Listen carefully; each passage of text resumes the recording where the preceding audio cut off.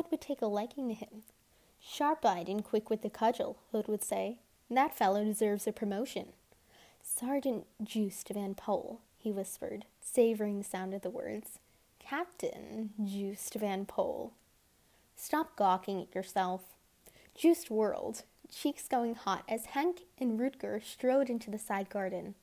They were both older, bigger, and broader of shoulder than Joost, and they were house guards, private servants of Councilman Hode.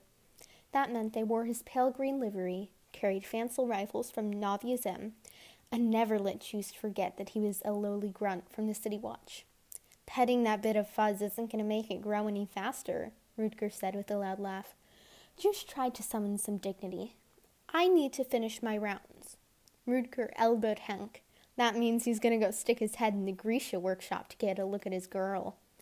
Oh, Anya, won't you use your Grisha magic to make my mustache grow? Henk mocked.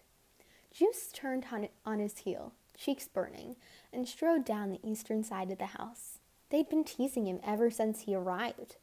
If it hadn't been for Anya, he probably would have pleaded with his captain for a reassignment. He and Anya only ever exchanged a few words on his rounds, but she was always the best part of his night. And he had to admit, he liked Hode's house too, for the few peeks he managed through the windows.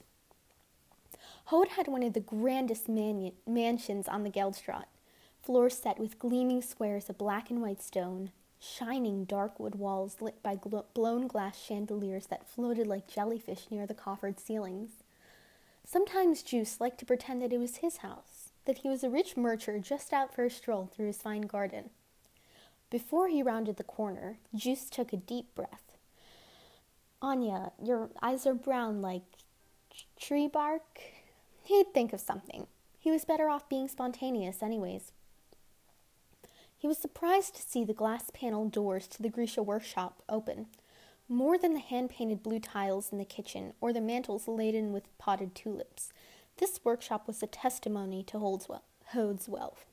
Grisha indentures didn't come cheap, and Hode had 3 of them. But Yuri wasn't seated at the long work table, and Anya was nowhere to be seen. Only Retvenko was there, sprawled out on a chair in dark blue robes, eyes shut, book open on his chest. Joost hovered in the doorway, then cleared his throat. These doors should be shut and locked at night. House is like furnace, Retvenko drawled without opening his eyes, his Ravkan accent thick and rolling. Tell Hode I stopped sweating. I close doors. Retvenko was a squalor, older than the other Grisha indentures, his hair shot through with silver. There were rumors he'd fought for the losing side in Ravka's civil war and had fled to Kerch after the fighting. I'd be happy to present your complaints to Councilman Hode, Joost lied. The house was overheated, as if Hode were under obligation to burn coal, but Joost wasn't going to be the one to mention it. Until then, you bring news of Yuri? Retvenko interrupted, finally opening his heavily hooded eyes. Joost glanced uneasily at the bowls of red grapes and heaps of burgundy velvet on the work table.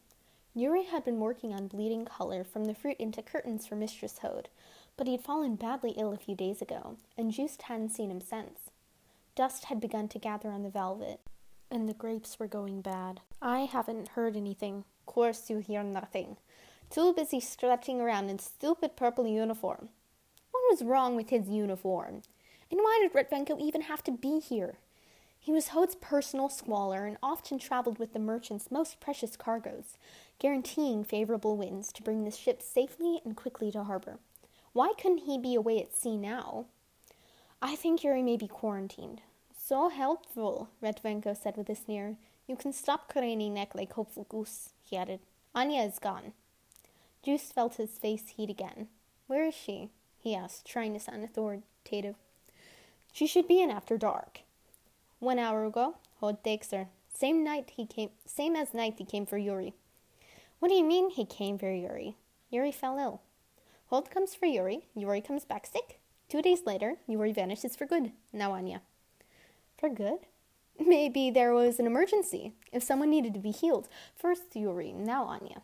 I will be next, and no one will notice except poor little officer Joost. Go now. If Councilman Hode Redvenka raised an arm, and a gust of air slammed Juiced backwards. Juiced scrambled to keep his footing, grabbing for the doorframe. I said now. Redvenko etched a circle in the air, and the door slammed shut. Juice let go just in time to avoid having his fingers smashed and toppled into the side garden. He got to his feet as quickly as he could, wiping muck from his uniform, shame squirming in his belly. One of the glass panes in the door had cracked from the force. Through it, he saw the squaller smirking. That's counting against your indenture, Juice said, pointing to the ruined pane. He hated how small and petty his voice sounded. Redvenko waved his hand, and the doors trembled on their hinges. Without meaning to, Juice took a step back. Go make your rounds, little watchdog, Redvenko called. That went well, snickered Rutger, leaning against the garden wall. How long had he been standing there? Don't you have something better to do than follow me around? Juice asked. All guards are to report to the boathouse. Even you. Are you too busy making friends? I was asking him to shut the door. Rutger shook his head. You don't ask. You tell. They're servants, not honored guests. Juice fell into step beside him, inside still churning with humiliation. The worst part was that Rutger was right. Redvenko had no business talking to him that way. But what was Juice supposed to do? Even if he'd had the courage to get into a fight with a squaller, it would be like brawling with an expensive vase. The Grisha weren't just servants. They were Hode's treasured possessions. What had Redvenko meant about Yuri and Anya being taken away anyway? Had he been covering for Anya? Grisha indentures were kept to the house for good reason. To walk the streets without protection was to risk getting plucked up by a slaver and never seen again. Maybe she's meeting someone, Juice speculated miserably. His thoughts were interrupted by the blaze of light and activity down by the boathouse that faced the canal. Across the water, he could see other fine merchant houses, tall and slender, the tidy gables of their rooftops making a dark silhouette against the night sky, their gardens and boathouses lit by glowing lanterns. A few weeks before, Juiced had been told that Hode's boathouse would be undergoing improvements and not to strike it from his rounds. But when he and Rutger entered, he saw no paint nor scaffolding. The gondolas and oars had been pushed up against the walls. The other house guards were there in their sea-green livery, and Juice recognized 2 Stadwatch guards in purple. But most of the interior was taken up by a huge box, a kind of freestanding cell that looked like it was made from reinforced steel, its seams thick with rivets, a huge window embedded in one of its walls. The glass had a wavy bend, and through it, Juice could see a girl seated at a table, clutching her red silks tight around her. Behind her, a Stadwatch guard stood at attention. Anya, Juice realized with a start. Her brown eyes were wide and frightened, her skin pale. The little boy sitting across from her looked doubly terrified. His hair was sleet mussed, and his legs dangled from the chair, kicking nervously at the air. Why all the guards? Asked Juiced. There had to be more than 10 of them crowded into the boathouse. Councilman Hode was there too, along with a merchant Juice didn't know, both of them dressed in mercer black. Juice stood up straighter when he saw that they were talking to the captain of the Stadwatch. He hoped he'd gotten all the garden mud off of his uniform. What is this? Rutger shrugged. Who cares? It's a break in the routine. Juice looked back through the glass. Anya was staring out at him, her gaze unfocused. The day he'd arrived at Hode House, she'd healed a bruise on his cheek. It had been nothing, the yellow-green remnants of a crack he'd taken to the face during a training exercise, but apparently Hode had caught sight of it and didn't like his guards looking like thugs. Juiced had been sent to the Grisha workshop, and Anya had sat him down in a bright square of late winter sunlight. Her cool fingers had passed over his skin, and though the itch had been terrible, bare seconds later it was as if the bruise had never been. When Juiced thanked her, Anya smiled, and Juiced was lost. He knew his cause was hopeless.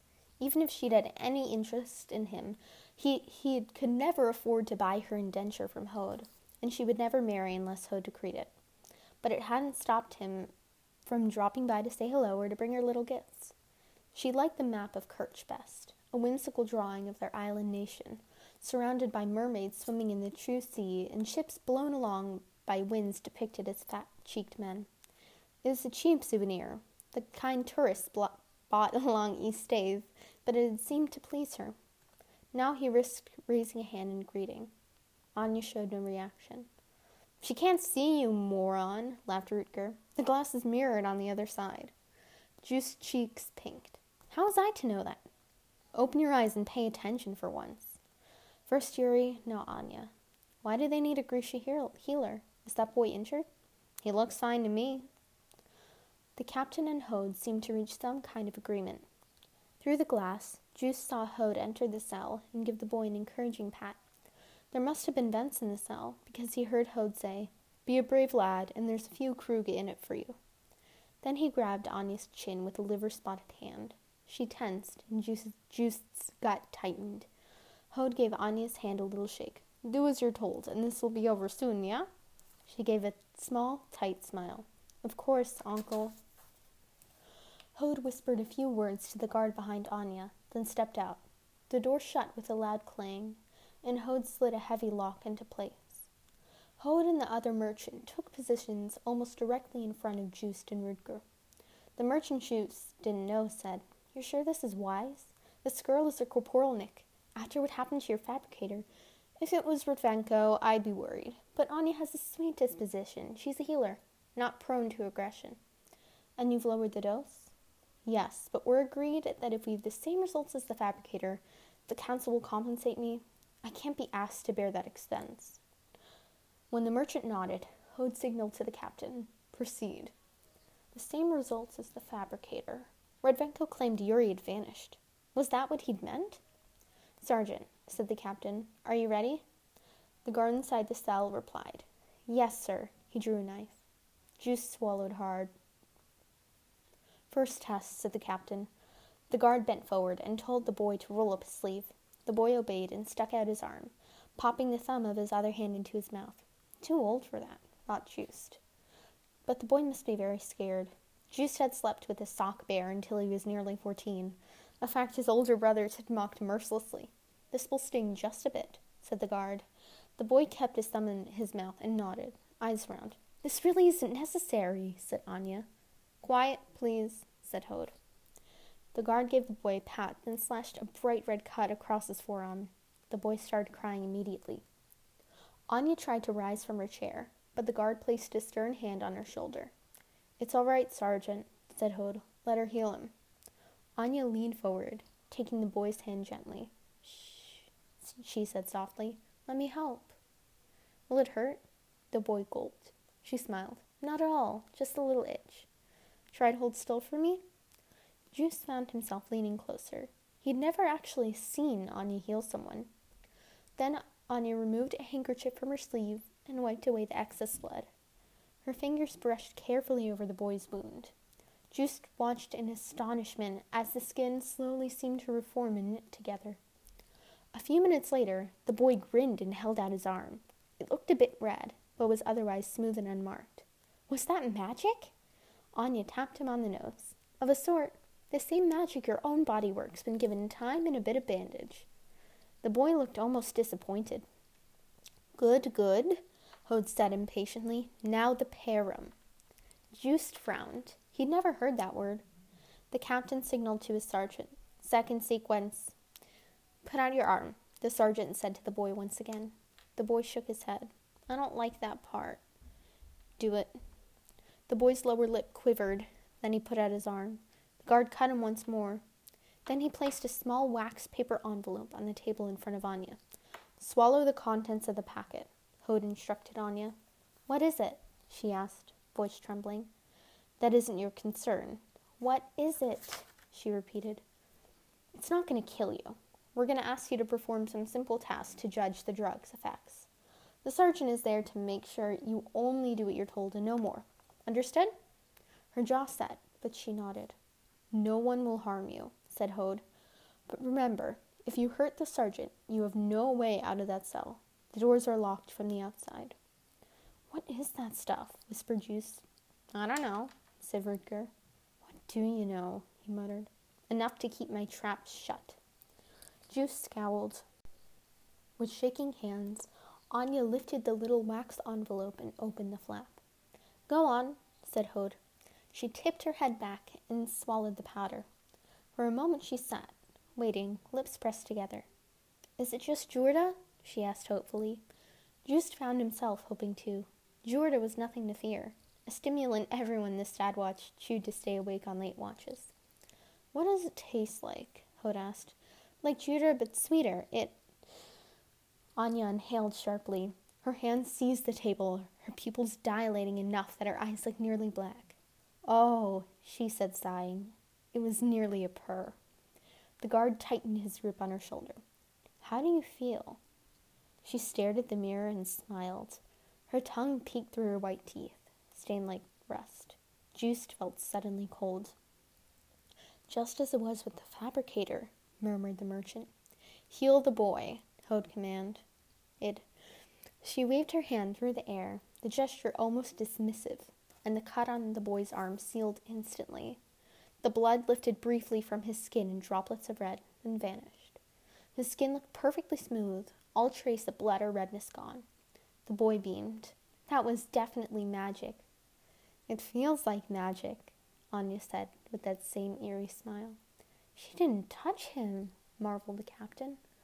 "Anya," said Hode, "listen closely. We're going to tell the guard to perform the next test now." Hummed Anya. "Sergeant," said Hode, "cut off the boy's thumb."